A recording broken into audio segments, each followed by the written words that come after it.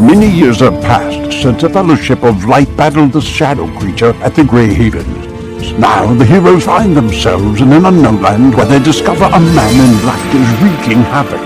Undeath follows him wherever he goes, and long-forgotten legends rise again, having been possessed by his evil. Join the players of this Dungeons & Dragons campaign as they attempt to stop the man in black as he collects artifacts both on and off the Lonely Isle. Welcome to Tol Eressëa in Part 2 of the Inglorious Bastards trilogy, Rise of the Mormont. All right, everybody. Welcome to episode 99 of the Inglorious Bastards podcast. I would say campaign, but this is an interview night, and I look so forward to the interviews. Tonight, I've been waiting 4 months to have this interview. And tonight, I have the privilege of having the Canadian author David Day with me. He's the author of over 40 books, including at least a dozen on J.R.R. Tolkien's myth and stories. He's been writing for over 40 years. And just in communicating with him over the last 4 months, I'm really excited to have him here to tell the stories that he's told to me via email. So welcome to the podcast, David. Well, thank you, Jared. And the way I usually start is I ask the person that I'm interviewing to maybe give a little background on yourself and in your case, how you got into writing. Yes, I guess it was really in the decade after high school. I sort of alternated between universities and logging camps for about a decade. I worked for a good 5 years of that as a lumberjack. But my first serious writing really came as a result of keeping journals while in wilderness logging camps. I had a lot of time in the evenings quite often. Mm-hmm. My first book was was a book of poetry about loggers working on Vancouver Island in northern British Columbia. After that, I did research and edited some magazines on Vancouver Island. Then I worked for a publisher in Toronto, and in 1978 I moved to England, where I was based in London for about 30 years. I traveled around Europe a lot. I lived in Greece and Spain, and I also traveled back and forth from Canada to the United States. But during that time, I've made a living as a professional writer. I've published over 50 books, and they're quite varied, from poetry, fiction, fairy tales, history, ecology, natural history, literary criticism, and mythology. And I've been a newspaper and magazine columnist and written for TV and film. And of course, over the last 40 years, I've published a dozen books on literary criticism on J.R.R. Tolkien. The Tolkien Bestiary came out in 1979. It was the very first illustrated guide to Middle-earth. And so it's the 40th anniversary this year. So that's a little background about it. Wow, yeah.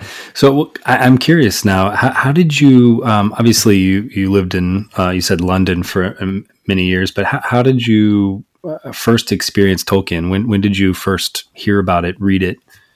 Well, actually, it's curious. I read him really in the late 1960s. Again, it was like when I was working in a logging camp, and it was kind of interesting because I was working these giant cedar forests that really reminded me a lot of Lothlorien. Mm-hmm. And the amusing thing is that today they're not far from where I worked in logging camps. There's now a tree top motel called Lothlorien, where they live in little pods and trees. So I wasn't the only one who thought that way. But I worked, about half the people I worked with were Native Indians, and I found the sort of forest spirits of their mythology very much in tune with both the wonderful and terrible aspects of the spirit of forests in a way. And throughout my childhood, I've always been interested in the mythology of the Greek, Roman, and Norse, particularly, but also American Indian. And there was a sense of connection, I suppose, then. Another aspect of it is when I first went to England in 1973 for a while, it was the year of Tolkien's death, and I discovered that my paternal grandfather was born and raised in a rural country inn in Wolverhampton, which was just an hour's drive from Tolkien's childhood home in Sarehole, Birmingham. Mm-hmm. And there's some bizarre other connections. I spent quite a bit of time in Oxford and in Bournemouth, where he retired. But also, I was in South Africa for a year, and oh wow, I was at Bloemfontein. Largely as a wonder. I suspect it was very different when he was there as a child. Now you mentioned mythology just now, and I have a couple of your books, and I can tell how well versed you are in especially Norse mythology. It looks like. I'm curious. Were you just an avid reader, or do you have background in are you a Norse scholar? I suppose I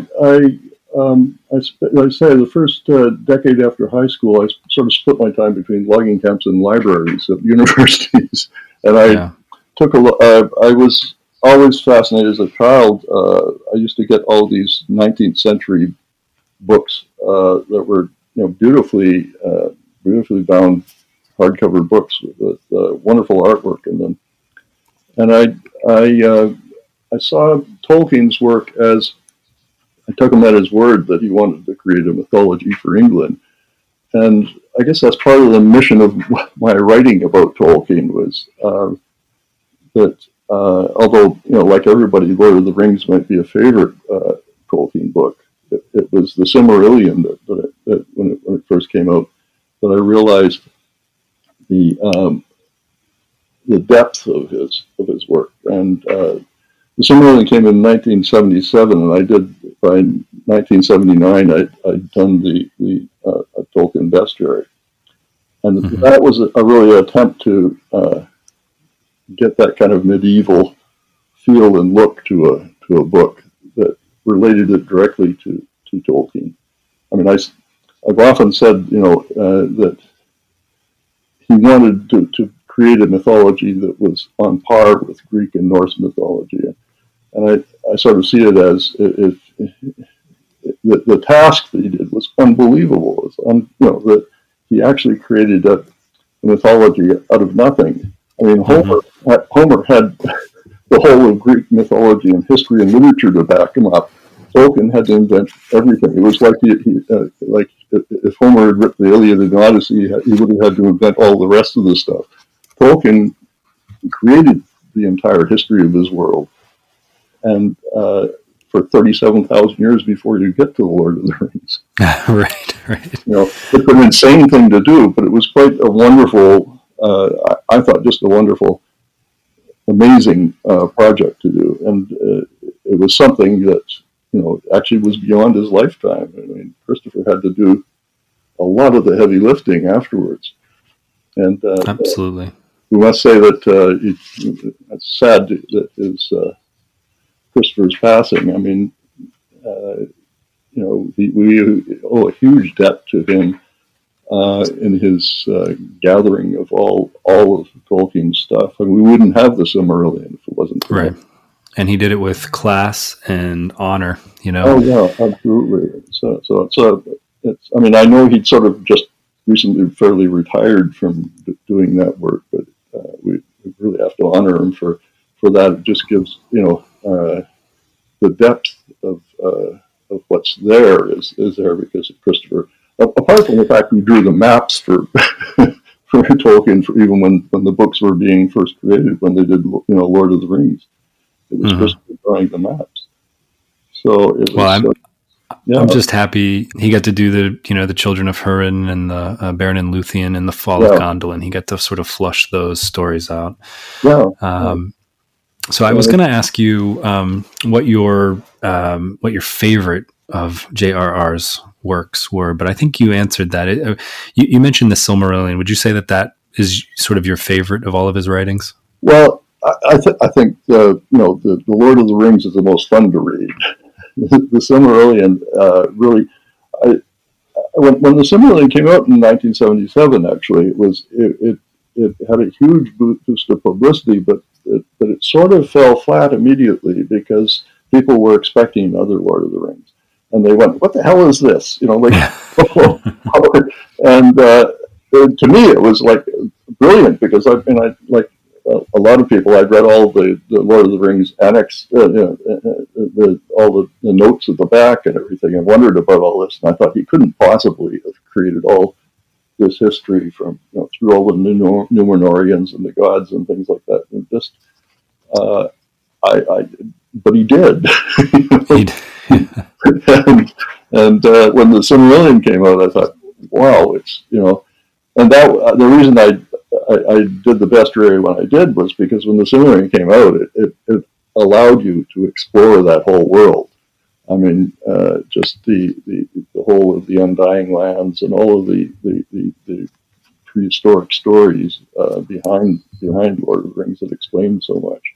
But it was like because I'd read as a child Greek and Norse mythology and a lot of other types of mythology around the world. I was quite taken by the Silmarillion, but I could also see why people would scare people right away who didn't have that kind of background. So I really I felt almost obliged to do what I did. The reason I did it as a bestiary form was that I'd taken bibliography courses at universities and had studied older manuscripts, and after the Bible in the Middle Ages, the bestiary was the most popular form because they didn't actually separate sort of elephants from dragons. And they were wonderfully illustrated with beautiful illustrations and everything. And they were the equivalent of a natural history encyclopedia of their time. And I just thought, if I was going to do a reference book on Tolkien, why not do a sort of a medieval approach to it, as these creatures and all these different races of beings and stuff like that. Because I just thought it would be a way of approaching it. And I was very lucky because I got a great designer and great artists to work on it, and they spent an enormous amount of money. I think it was £80,000 on production costs on that book. So it's the only book in the world with that typeface. They made a typeface specially for it because they wanted to have that kind of look to it. And they got people like Ian Miller, who is wonderful. I mean, his drawings look like steel engravings, and they fit into this appearance of a kind of medieval manuscript. That I was thinking of how Tolkien created this idea that these manuscripts were written by hobbits and passed on through various ways. I mean, I'd sort of toyed with the idea of saying, this manuscript had just been discovered and it's an old bestiary of Tolkien's world. But But anyway, I was just pleased with the way in which I got a team of artists and stuff that were really into doing it, with that kind of look. Well, the books are beautiful, especially the two that I have. The first of your books that I picked up was called The Battle of Tolkien, and I remember, anytime I go into a Barnes and Noble, I'll go over to the fantasy section and to the Tolkien wall, and I can usually spot right away any new books, and this beautiful red book stood out, and it's just a beautiful thing. But if I could, you mentioned I think the term reference. Right, a reference book. Was that kind of your primary motivation for writing these books? Was it as a reference for fans? Well, it was written basically to explore his world. It's interesting that for instance, I sometimes get criticism over. There's a map that I made this 40 years ago, and I'm getting complaints about it at times from people who say, "Oh, it's not the way we see it, and there's these other maps. Well, this was done 40 years ago, and I at the time, I wanted to have my approach to all these books is that you don't have to speak Elvish in order to understand them. You don't have to, you can be a first-time person coming to Tolkien. You can be people who are widely experienced. I'm approaching it in a way that it is a guide to his world. I think, for instance, there are other guides, but they're not really guides. They're basically indexes that are annotated. You can't orient yourself with it. And so with the Bestiary and all the subsequent books, I've tried to give a means of orienting yourself immediately in each one of them, so that you understand the 30. Like it's when I talk about any of the characters, it's within the context of that 37,000 years. So in the context of the parts of the world have disappeared and reappeared, and in fact the world changes entirely. So the first map I did was I pointed out, look at some of Tolkien's maps, the ones that are in the books, but there weren't very many when I did that. Yeah. There was Numenor was mentioned, but nobody knew that it was star-shaped until several books on. In Lord of the Rings, you have no sense of that, and in the Silmarillion, you don't have that. But what I said was, this is to show. I mean, the catchline underneath is that it's the Arda throughout the ages that show you how you can get from like Undying Lands to Middle Earth, and where all these things would occur if you could put them in one map. And I guess the people are saying like 40 years later this isn't the way we see it, and there's new maps that have come out. Of course there are, but that was a way of orienting people. And I very specifically said that this is a generalized map of through time. Well, can I read a piece from, I believe it was from your new book, An Encyclopedia of Tolkien. This came from the introduction. It says, this book is intended for those general readers of J.R.R. Tolkien who wish to learn more about the genius behind this awesome body of literature and the origin of some of the author's remarkable ideas, through tracing the source of inspiration in Tolkien's world as well as its shared themes and motives. It is hoped readers may appreciate the archetypal dimension of myth and legend so enthralled Tolkien throughout his life. Anything you want to say about that? Or does it speak for itself? I would say it tries to, put everything in context. I also it's one approach that I've taken is that I'm taking Tolkien at his word. I'm relating his writing, his characters to those in Arthurian romance, in Norse mythology, and even Egyptian mythology, where he's so widely read. I mean, in terms of his where he's drawing on things. I mean, the whole Numenor is based on the Atlantis legend of Plato, and how all those. I tried it, particularly in the big leather-bound book that I did on the encyclopedia, is to make that connection with world literature, that he's dealing with an archetypal world that is, in fact, in most of the world's mythologies, and he's created a mythology that is on equal terms with those. Well, so you did you came out with a book series right around the time that the movies came out, I believe. Can you talk a little bit about those? Well, actually, it wasn't. What happened was that about 2002, I had one new book come out that was called The World of Tolkien. But in fact, what happened was that the Peter Jackson's Lord of the Rings came out 2001, 2002, 2003, and in 2002 this book came out. But what happened was the 6 previous books, the Tolkien Bestiary, the Illustrated Encyclopedia, the Tolkien Companion, Tolkien's Ring, which I did with Alan Lee, and the Hobbit Companion, were also just reprinted continuously while those films were on. And it obviously gave it a boost to it.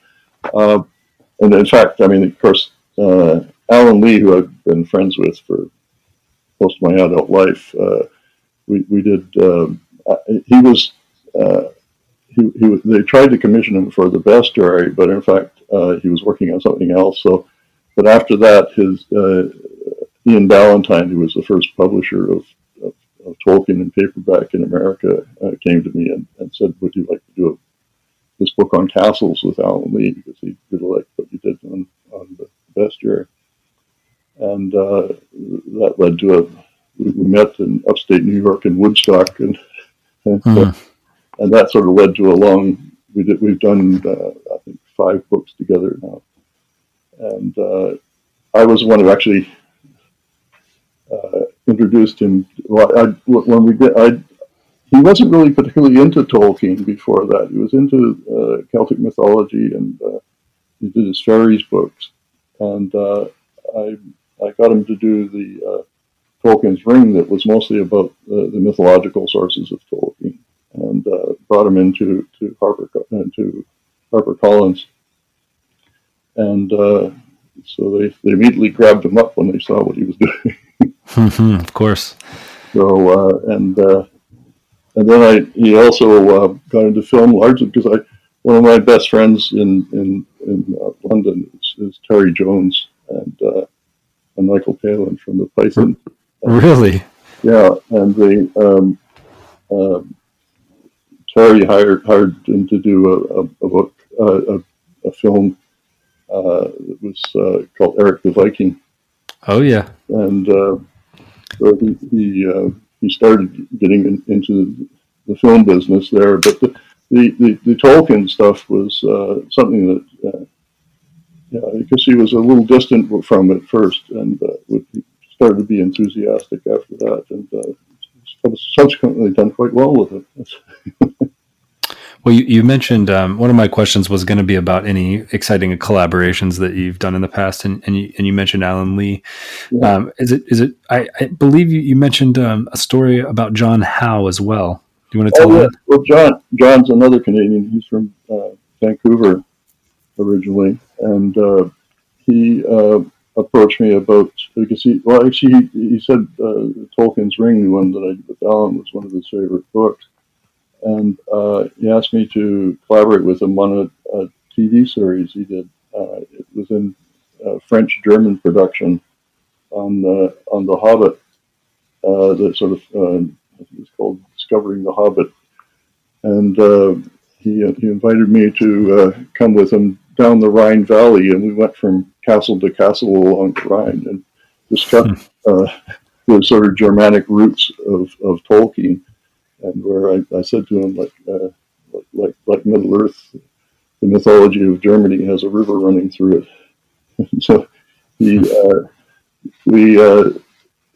a great time. It was wonderful. We turned up in all these quite often freezing castles, and did just discussing Tolkien and his characters in the context of Germanic mythology. He'd also did one on Icelandic ones and English sources. So he was sort of following the trail I started with Tolkien's Ring, and tracing the story. But we had a really good time. His wife and my wife were there, and we had a terrific time doing that.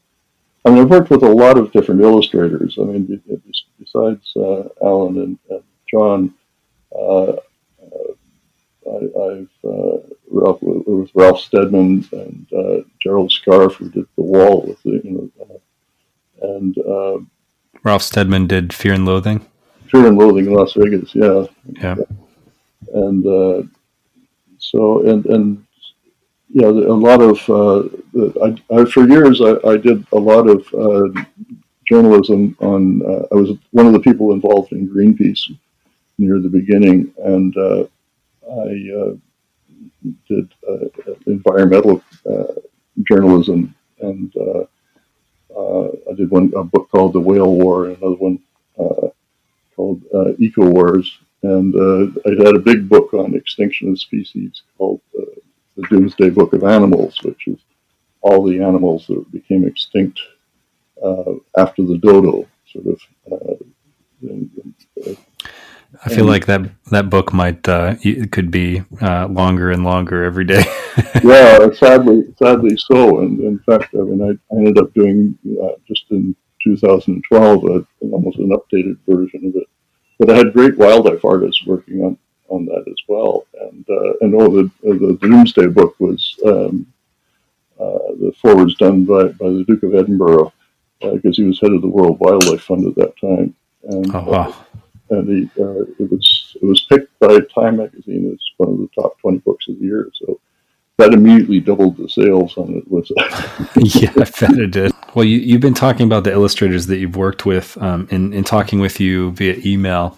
There are a few other illustrators that I want to ask you about. Before I do that, I'm going to read another quote from, this one is from the introduction of The Battles of Tolkien. This says, for as entertaining as it may be to examine Tolkien's battles as a colorful series of war games, his dramatic account of these conflicts are so much more than variations of battles in a game of Dungeons and Dragons. Well, as it so happens, my podcast is, I like to think of it as more than just Dungeons and Dragons.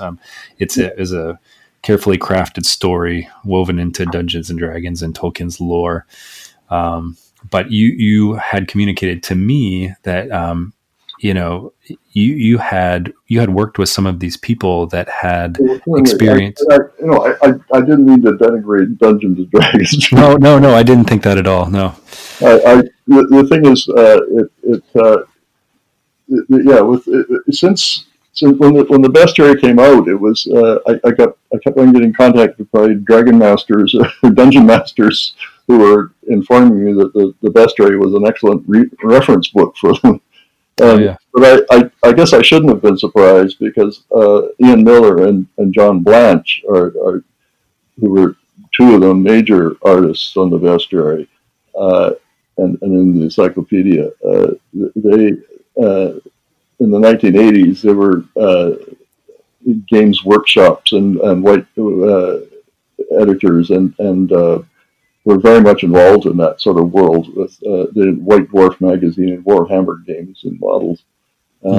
Ian also worked with he did a lot of the background sets for the sets of Ralph Bakshi's Lord of the Rings film, the animated one. It wasn't a great film, but the backdrops look good. And then he also worked with Michael Crichton and Guillermo del Toro, who claimed that Miller was one of the great artists of the 20th century. He said Del Toro was really inspired by Miller's art. In the 90s, we had Mel Grant. In the 1990s, was a prominent figure in fighting fantasy game books, but also he did Iron Maiden album covers. Oh yeah. Now you're talking my language. Yeah. So there was, and that's the one of the most. This year we also did, looking back 40 years, an illustrated a book about the illustrators over that 40-year period, and it's quite fascinating looking at, some of Mel Grant's versions of the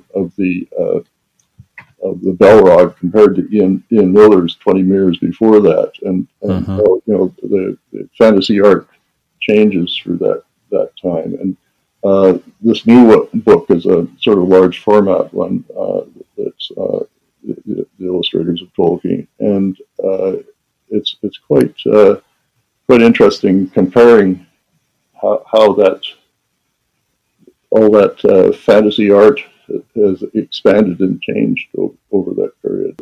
One of the great pleasures of my life is actually that most of my books, not just the ones that the 40 others that I wrote, that not besides the Tolkien books, I've always worked with great artists, and it's a real pleasure to be able to give them a vehicle for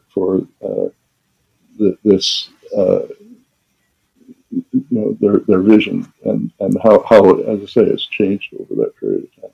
But I was going to mention about the what you're saying about the series that I did in the last 5 years, we've done almost a new version of everything with this. In fact, it's coming out next year as a box set of the 6 books that goes from the Tolkien dictionary through, like the one you've seen on the battle. The battles. Yeah, it's a 6-volume set, and they're all designed in a similar way with this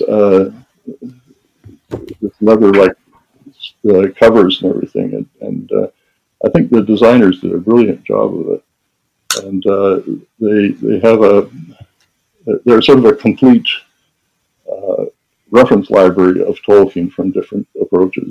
Well, David, I have to ask you.